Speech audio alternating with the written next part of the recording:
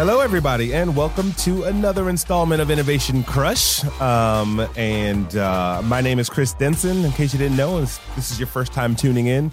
This show covers all things marketing, innovation, ideas, smart people in the marketplace, smart entrepreneurs, and the ball doesn't stop today with a fantastic guest, and actually my personal innovation crush, the editor-in-chief of Fast Company. Say hello, Bob Safian.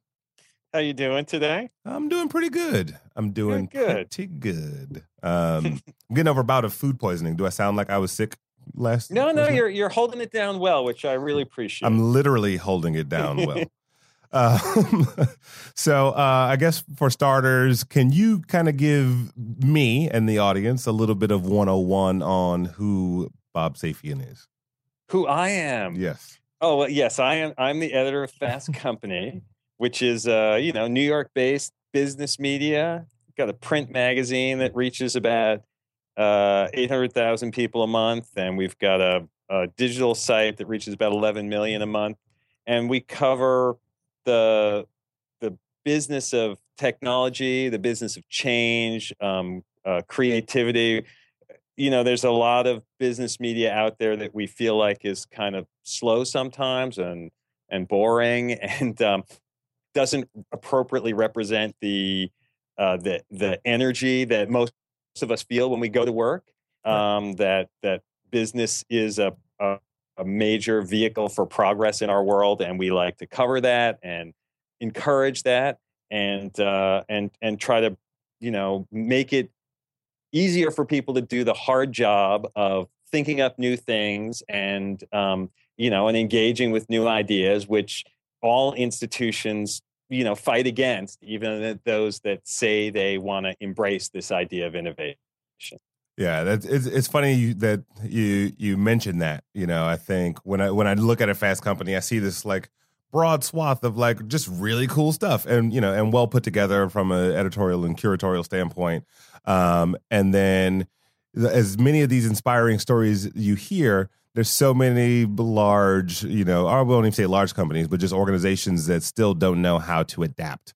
So where do you find that like Fast Company plays a role in like informing versus inspiring? I think the mission really is more about inspiring than informing. Obviously, we want to be informing. We think of ourselves as teachers, and we're trying to use, engaging stories and engaging pictures, engaging headlines, images, videos, and so on to try to get our students and our audience engaged in the topic.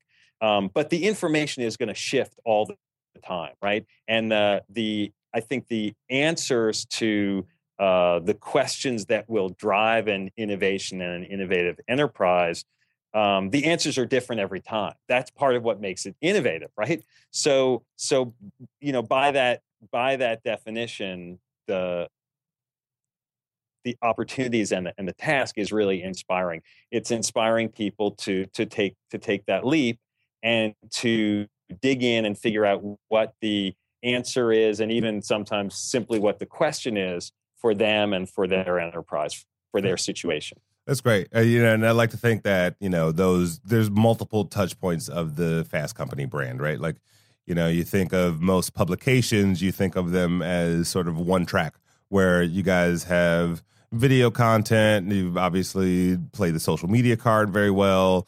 You've got a series of events you do every year. Can you just walk us through some of, a few like key assets and components and even some of the thinking behind like, how do we, we're going to add on this functionality this year and we're going to do this thing next year. Like what is some of the, I don't know, the rules of engagement, if you will. In the sure. I wish those rules were real static. It would make it a lot easier for me. My background, you asked about me earlier on, like my background, I grew up as a print magazine person. And I worked as a top editor at Time and at Money and at Fortune before I came to Fast Company. And so I love the print part of the experience, and I love constructing things in print and the lushness of that experience, the immersion that you get in it, and the necessity to edit down to a smaller universe of content. And I do think that there's a critical place in our world and in our media mix for what print offers. But we also have to recognize that every one of our consumers and one of our potential target readers is going to consume content in a different way. And so we have to be platform agnostic about how we engage with our readers and where and the different ways that we distribute our content. So, we have, as I said, a website that's robust, that we're reaching 11 million people a month. And we have that website sort of organized to be about innovation and about design and about technology and about world-changing ideas and creativity. And those are sort of the tranches that we build our content around. But we are also reaching, more than 1 million people a month on Flipboard. We have a couple of million, followers on social media, as you mentioned, and we have to take the perspective that if all you want to do is follow our Fast Company's tweet stream, and you never read an article, and we never sell an ad against you, and you never buy a product from us, but you're satisfied with that, that's got to be okay with us, right? And if you're someone who would rather engage with us in person, and we have live events that we do across the country, and if we have to make those experiences satisfying for you, and if that's all what you want, that's okay. And if all you want is to, download our app and read us on your iPad or on your phone, that's okay too. We have to be open to all of those things. In that case, though, then what becomes sort of I think most organizations, right? Their whole idea behind their presence on all these platforms is they want to convert somebody to a paying something, right? Is that, or is that a metric of Fast Companies, or is that sort of, you guys want brand presence and brand lift, brand affinity? What's the difference? What's the payoff? What's the KPI? Is my owner listening in? If he's listening in, yes. It's all about converting that to a paying customer. Sales, yes. I think we try to take a long-term perspective about this, and we believe that if we're delivering a compelling experience to a consumer who is discerning and distinctive, then in the long run, we'll figure out how to extract value from that, but that the starting point isn't how do I maximize the value exchange? Because all that's going to do is make me try to push you as a user into a bucket that's most valuable for me, and I'm going to undercut the long-term value of our relationship, right? I'm building a relationship. I'm building a community. I'm hopefully providing a resource that you, as a user, have some passionate engagement with.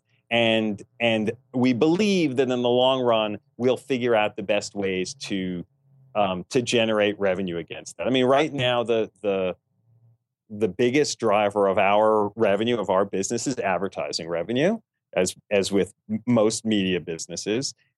And, we generate about as much revenue from, 1 million or 800,000 people in print as we do from 11 million people digitally. If you look at that per person revenue stream, I should be trying to drive as many people from digital back to print. And that would be great if I could have, all 11 million of those people on the magazine, and I could make a lot more money in print. But I just don't think that's realistic.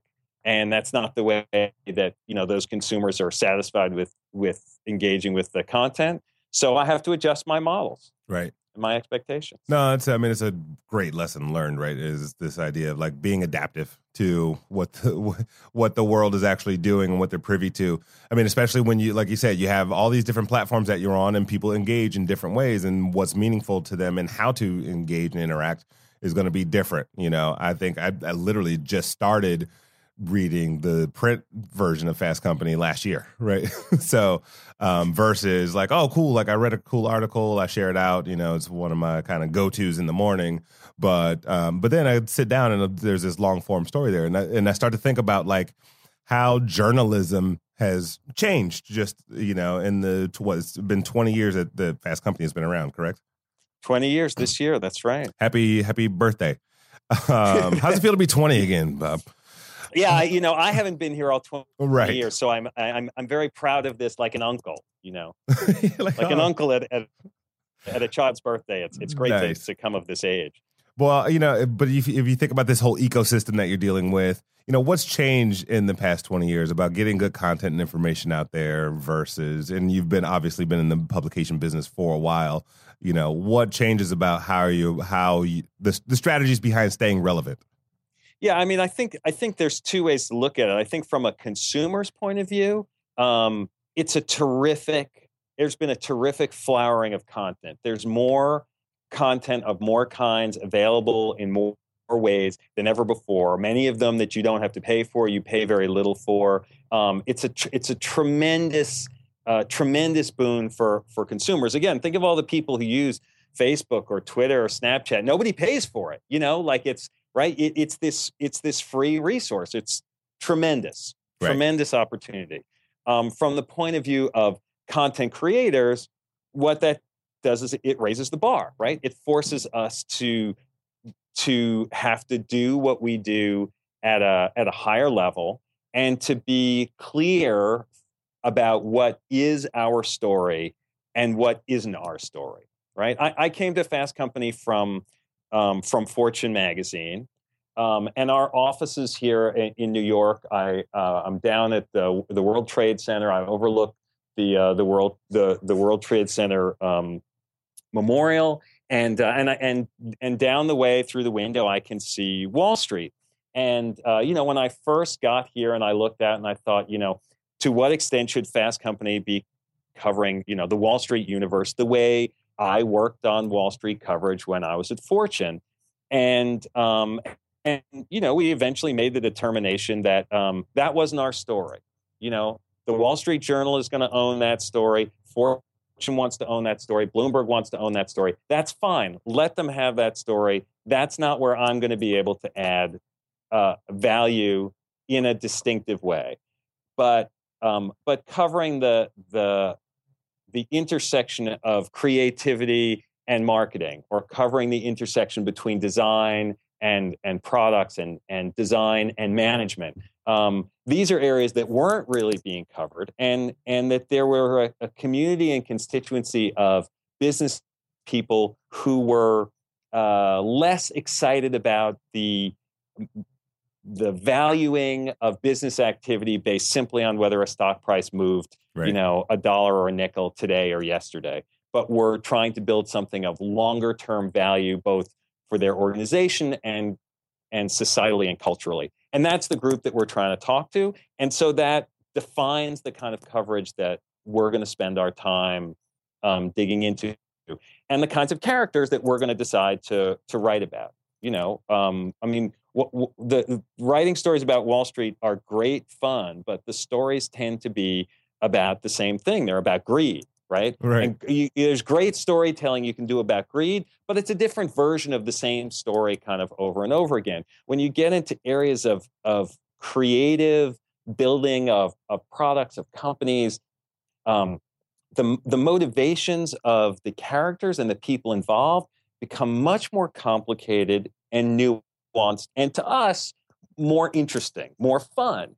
Now, they're not necessarily going to be fun for everybody, but to the Fast Company reader, hopefully, they're fun, and that's what we want to try to bring forward, and we want to try to shine a light on the way we think the world is going to look, down the road, right? And to prepare our readers for that future. Well, it's interesting when you mention your reader, right? Your audience and who you're going after, and this is my assumption, so correct me if I'm wrong. But when I look at this audience of sort of early adapters, people who are interested in what's next, and they're most likely, clicking around a lot on the internet. They're absorbing information all the time, probably more so than, let's say, a Shape magazine, right? Where it's like your monthly subscription is just enough. How do you balance the keeping up with the speed of culture and the speed of consumption versus, great in-depth, down and dirty, long form storytelling?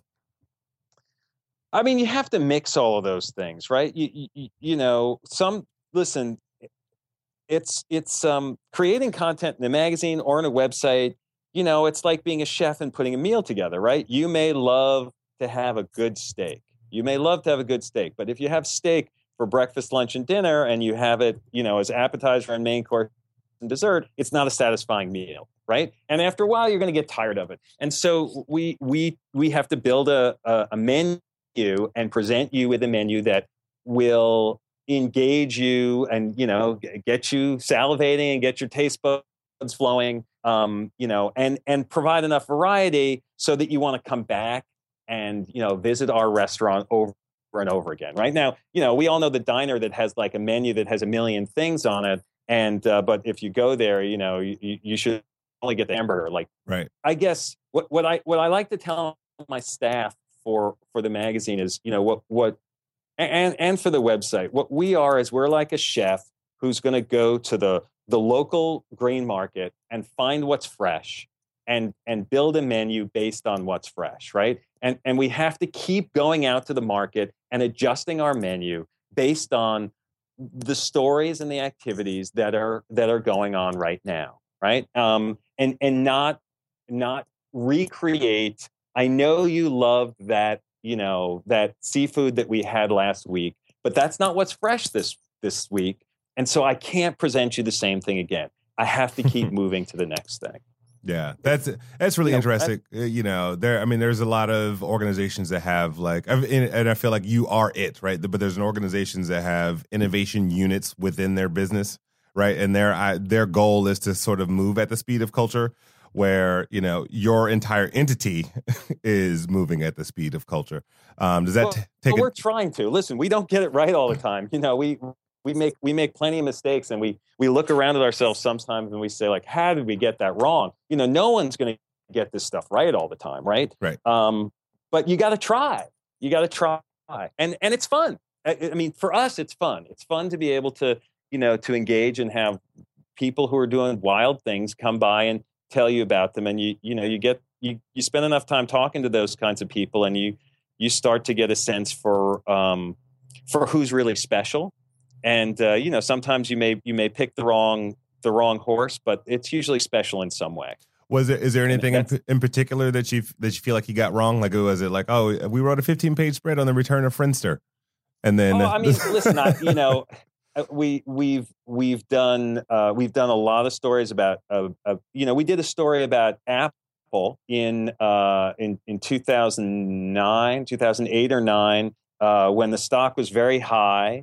And we thought that optimism about the company was kind of euphoric, and we were right. And over the next year, the company had a dip, but that was not a long-term perspective, right? Right. And and they've come back and been even better. And I think it's something that informs the way we tried to learn from that. We have a cover story out now about Amazon and some of the issues and challenges that Jeff Bezos is facing and that the company is facing in trying to balance core businesses that they're building their growth on and sort of new innovations and things they're trying, whether that's the Fire phone that they had to write off $170 million for, or some of their entertainment activities. They're sort of, how is that going to help the bottom line?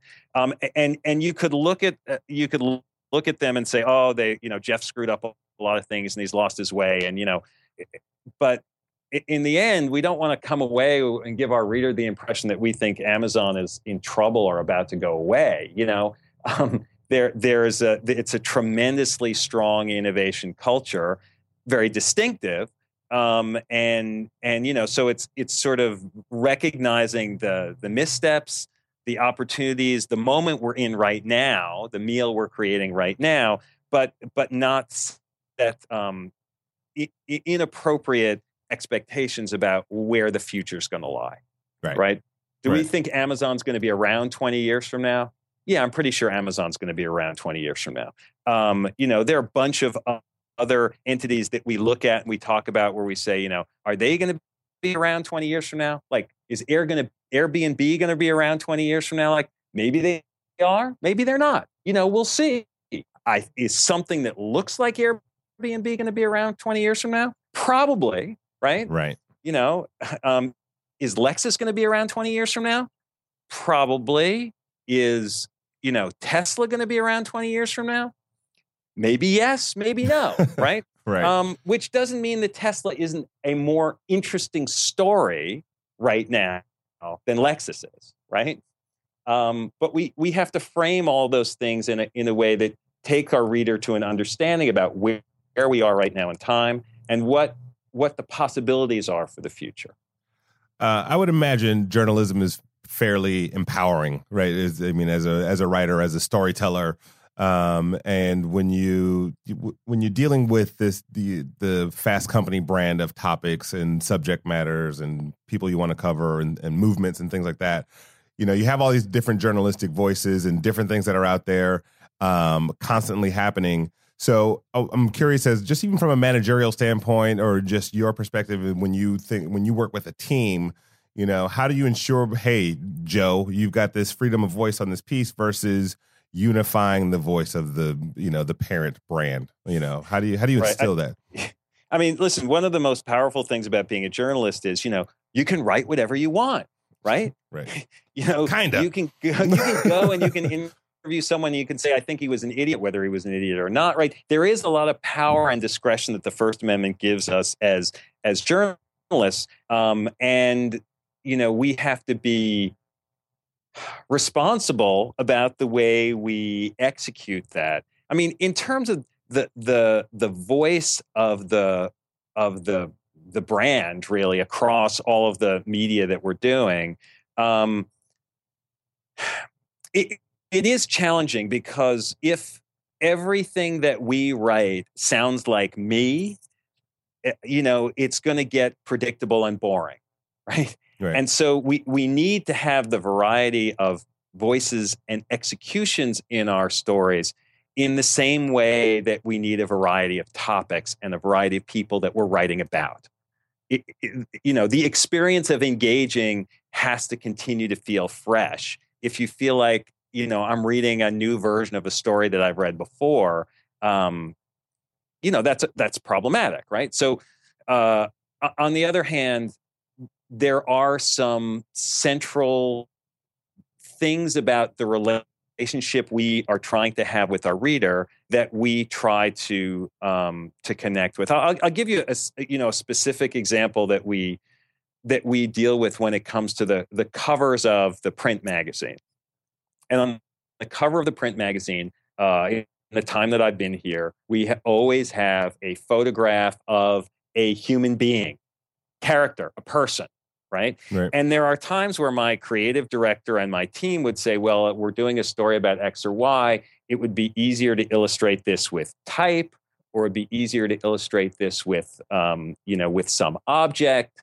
And I remind them that we are always going to have a person on the cover, because we want the relationship that we have with our readers to be warm and friendly and connecting. Right, and there is a humanity that we want to integrate into our brand and our experience and our community, and that we do that by having people on the cover. We do it through a lot of other things and other choices we're making in the voice we use with our stories. But that's one of the elements that sort of humanity and warmth.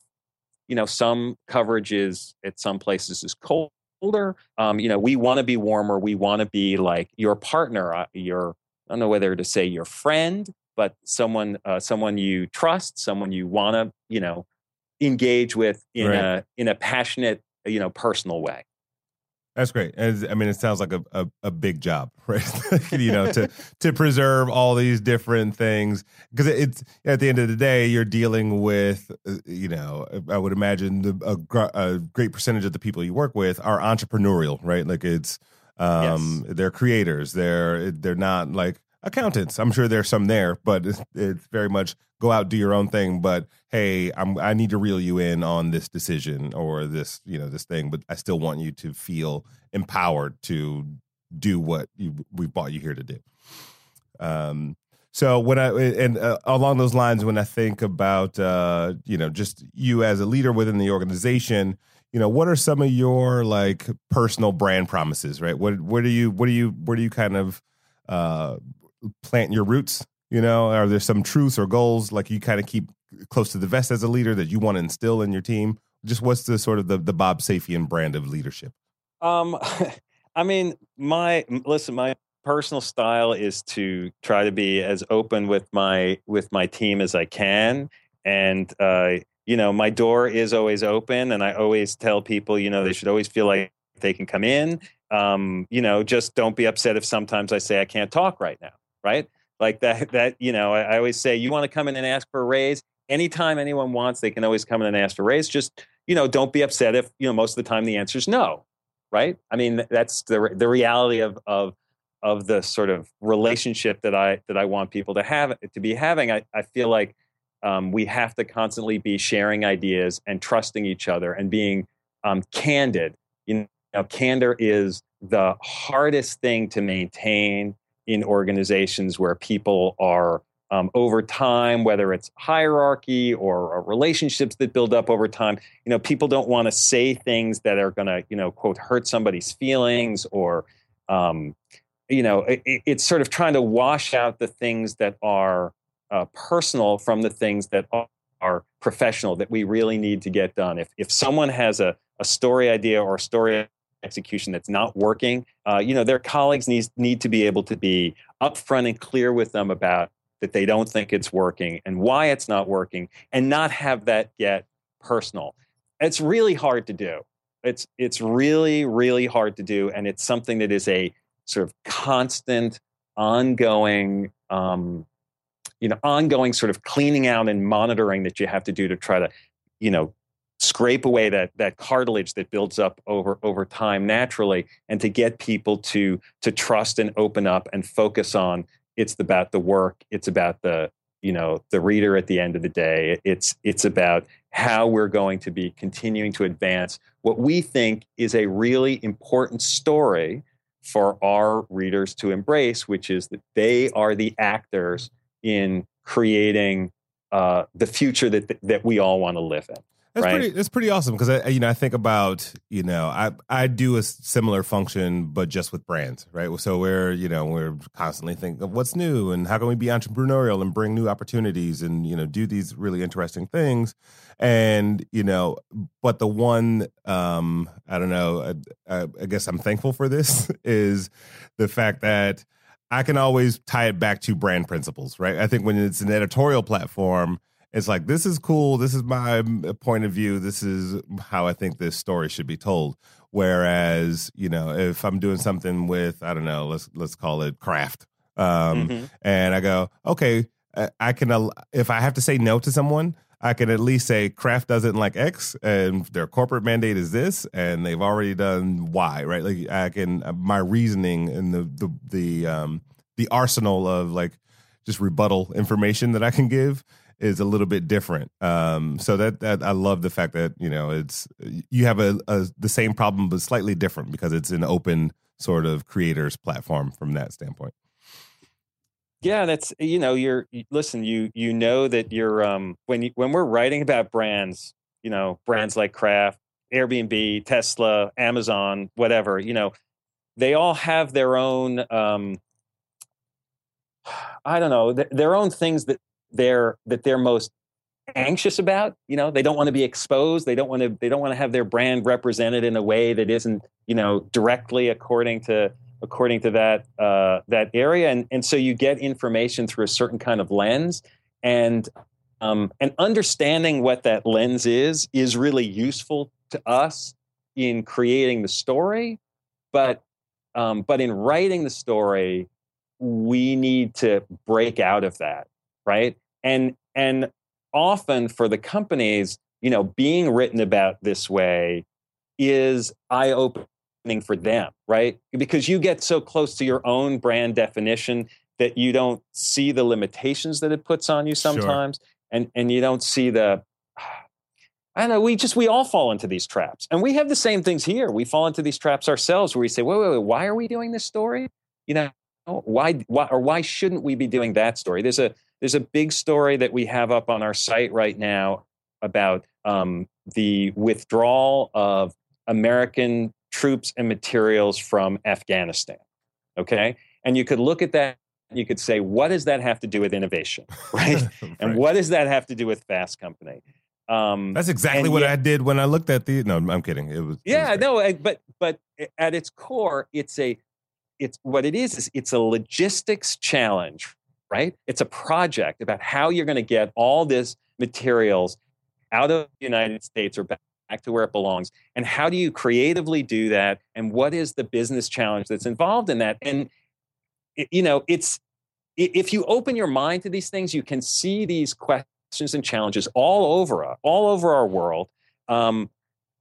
You just have to get your mind to the right place, and then you have to figure out the way to, okay, how do I tell that story so that if I'm someone who really what I'm obsessed with is learning more about Apple, why do I care about what's going on in Afghanistan?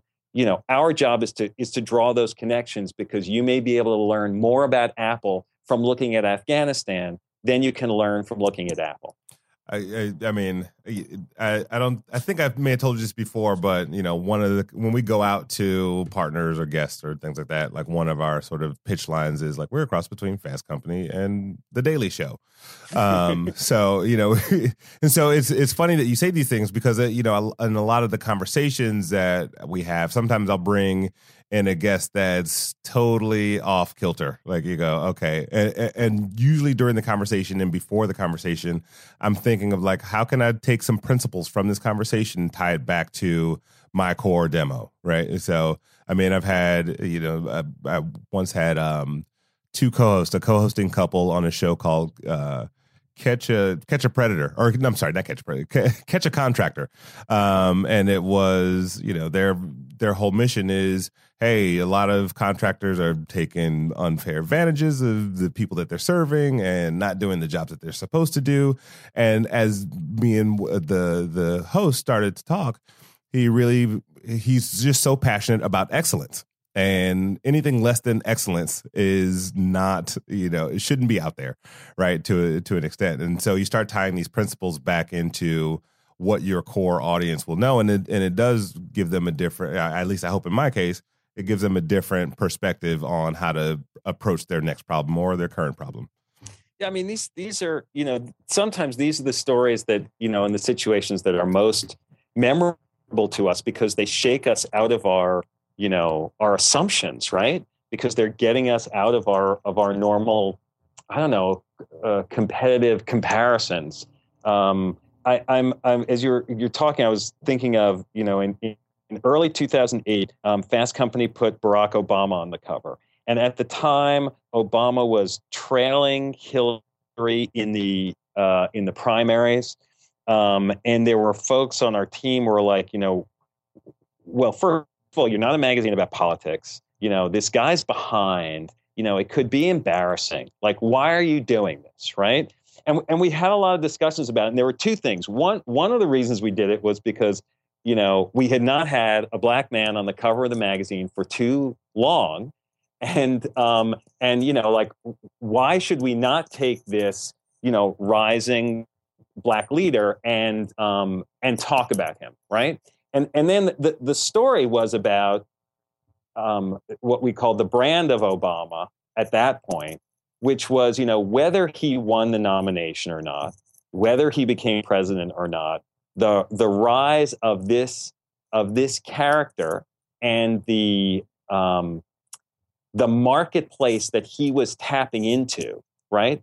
This was basically the rise of a new product that was being, whether it had number one market share or not, right? Whether he won and moved to the White House, the power of this brand indicated that this product was having great resonance in the U.S. marketplace. And what did that say about the evolving nature of the American consumer and the American society and the American marketplace, right? And it allowed us to talk about communities and changing both demographically, racially, and in terms of age. And now fortunately he did win the nomination. He did win the White House, so it made us look really prescient. But but that really wasn't you can't count on that when you're doing a story like that. What you're really trying to do is use something that is topical and in the news at that moment to get your reader to look at some longer term reality, which is the way the consumers and the makeup of the American society is shifting, and that should change the way you think about your product, your organization, your leadership team, right? Your all of those pieces together. I like how you one-upped my anecdote with the story about the president. So thanks a lot for that one. Okay, I have no other anecdotes now. You just you shut them all down. No, that's. I mean, it's a perfect example, right? And when you're talking about personal branding or building a business, it's like there's all these parallels that happen in life in different situations and circumstances.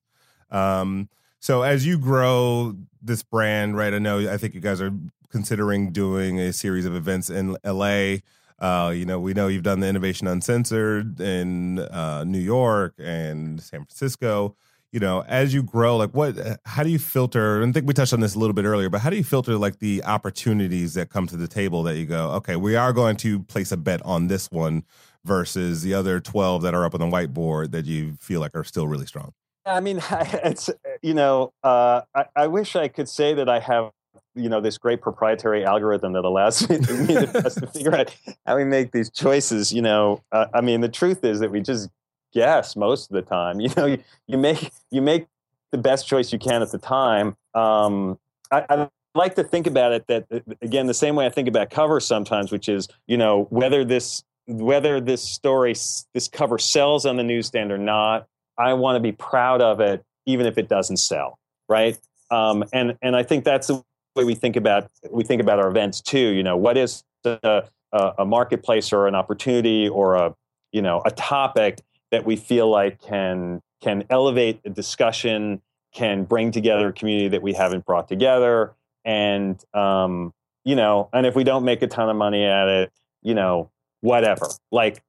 We should be proud of it either way. Right. Now those are hard decisions to make because, we do have to keep paying the rent and keep paying people salaries. And so I can't be, I can't be completely dismissive of what the P&L and the bottom line is for these things. But, we've focused in New York and San Francisco on a bunch of our events, in part because we have a very, strong audience base there. Los Angeles, we have a strong and growing audience base there, and that's one of the reasons we're thinking about at that marketplace. We do events every year at South by Southwest, at Fast Company Grill that we set up there. We have thousands of people come through during South by Southwest Interactive, and that's a very robust community that overlaps well with Fast Company. And so we look at a lot of these different events, sometimes in different ways. Sometimes it's better to latch on to someone else's event, as we're doing at South by Southwest. Sometimes it's better to partner with someone at a conference they're doing, whether that's Advertising Week in New York or in London or the Cannes Lions or something like that. And sometimes it's creating your own events. This is you brought up my birthday. This is our 20th anniversary, and we're going to have a big 20th anniversary innovation festival in November, or probably in New York. That's still being worked out between various municipalities that we're trying to keep everybody happy but get everybody interested. But we just feel like there's an opportunity right now to use the 20th anniversary as a tool to bring together a lot of the people who have been central to our coverage over the last few years, and the people who we think will have the most impact in the years to come, the few years that are coming up, and to try to drive a conversation at a higher level between all those people, and then to allow our readers and our users and attendees of this event to be able to participate in and add to. That's great. Yeah, it should be fun. I was going to say, with all these sort of assets and efforts and things you're doing, long form media with the print publication, plus the online platform, plus events, how does Fast Company go about working with brands in an interesting way, outside of the a print ad or an advertorial, Right. or native Yeah. advertising. I hate to say, but Yeah, I mean, I'll say that there has historically been a relationship between editorial and advertising partners that is strained, right? That editors don't always trust advertisers, and I think the way I look at native and custom content. Historically, what happens is, an advertiser will come in and create will create some custom content, and then our editorial team will have to drive eyeballs and traffic to that content, and the editors don't want to do it. They don't want to send their readers, their users, to content that they are worried is subpar, right? Is not on brand, is not up to speed. And that is something that the best solution to is to make sure that native and custom content that you're creating for brands is high quality, really good content that those users are going to feel like that's really good. Wow, that's great. We did a video series with Virgin America earlier this year on our site, and one of the heads of our digital team was looking at the videos and said, "Wow, those are really good. I would have done those as edit content." And they were kind of complaining that it should have been done as edit content. Right. And I sort of thought, well, that's good. Of course, we want it to be that good, right? We want to have the quality of the content and that experience be high, so that from our users' point of view, when they go to that, they have a good experience and they want to come back. And if they come back to the Virgin America site or they come back to Fast Company, I just want them to feel good about the investment of their time. Time is the commodity that we are all, so strapped in. And if someone's going to choose to spend their time with us and with our content, we got to make that time feel like it's worthwhile, like they're glad that they did it, like they want to come back. And if I'm pushing them to, whether it's an ad unit or custom site or someone, and they feel like, oh, how did I get stuck in this place? And I hate this stuff. It's not good for anybody. And it's not good. It's not good for our advertising partners either, right? All of that stuff should be at the highest level it can be. That's going to help everybody. I just don't feel like it needs to be adversarial. What did little Bobby Safian want to be when he grew up? I mean, you're obviously very passionate about this, and I don't think most people grow up and say, "I want to be editor of a magazine," right, when they're kids. Yeah, I didn't really want to grow up, Chris. I just wanted to stay a kid. Hey, well, you can do that any day of the week. Just follow me around. I was not thinking I was going to be grown up. Who wants to be grown up? I want to be Peter Pan, right? That's what we all want. We want to stay kids all the time. Listen. I didn't really plan on being a journalist. I got out of college. I went to Brown University in Rhode Island, and I really didn't know what I wanted to do. And sort of journalism was the closest thing I could find at the time that seemed like school. You work on something for a while, you'd write a paper, and then you go on to the next thing, and it just sort of seemed the closest thing I could find, and it's it's been a really fun adventure for me. I mean, I appreciate now in a way that I didn't maybe when I was younger, but how lucky I am to have a job where I get to call up and talk to people like you, and people who are really smart, who are really good at what they do, who share their stories with me, and I get to feed off of all that, and then skim the cream off and share it with other people. I mean, it's a great gift. It's a great gift to be able to have, and it is. I'm very lucky to have something that I work on that I love to do. I think people are better at things when they are engaged in them and love to do them, and I. Well, you've definitely done a great job with it. As we start to close a little bit, I'm going to ask you a couple of questions. One, obviously, the show is called Innovation Crush, and I'm curious as to Bob Safian, the man who's seen it all, is currently crushing on that's out there in the marketplace. What's something you've seen like, oh my gosh, that's awesome. Those are tough questions for me. I will say that the big story that I am intrigued and obsessed with, I think, Apple as a big story has been a really interesting story, because of Steve Jobs, because of its rise. It becomes sort of emblematic of so many things. But the transitions that are underway there now with Tim Cook building his own team and bringing in new people, and how that company operates in the long run, as the legacy, as Steve's presence fades and the legacy adjusts. I think that's a really interesting story for us as journalists. And it's interesting because readers are intrigued with Apple. So it allows us to get into a lot of those kinds of topics and stories. We just touched on something that's pretty interesting too. I think about, the Tim Cook story, kind of this idea of stepping into big shoes, right? You got big shoes to fill. And I would imagine like before you came on board at Fast Company, there was definitely some thinking and strategy that went into your personal approach to how to create success. Right. Oh, the new guy's coming. Right. How do you navigate the new guys coming naysayers? And like, what are some of the strategies and tactics you take to see success? Yeah, I mean, I mostly have to not be afraid of getting fired. You just got to do what you think is the right thing to do, and not try to, second guess and play by somebody else's rules. And I was the editor of another magazine at a certain point where the ownership wanted to take the magazine in a different way than I wanted to. And I tried to sort of accommodate them.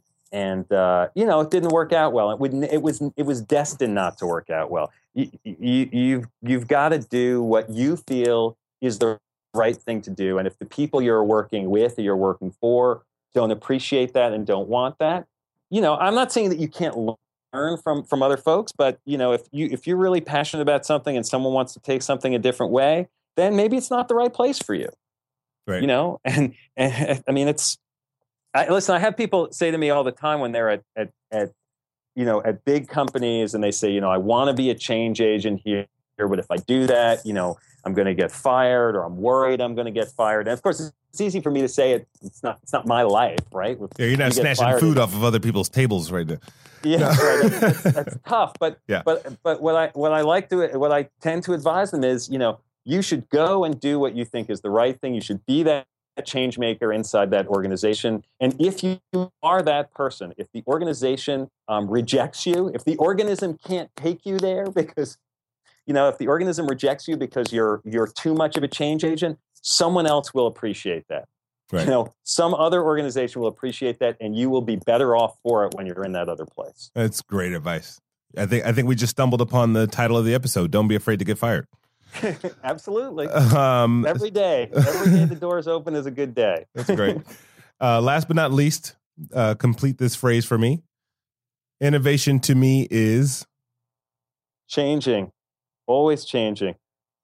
Innovation is agile, and it just can't really be defined. That's what I love about it. It's in the eye of the beholder. I love it. Well, thank you for joining us. This is awesome. I couldn't have appreciated your time more. Well, thanks, Chris. Thanks for having me. It was fun to talk with you. As always. Yeah, always. And then how can people find you or get in touch with you, or any kind of shameless plugs you want to throw out there? Feel free. Oh, we're on newsstands everywhere. You can come to fastcompany.com, and my Twitter handle is @rsafian. So you can find me on Twitter that way too. All right. Well, thank you again, everyone. This has been another installment of Innovation Crush, and we will talk to you next time.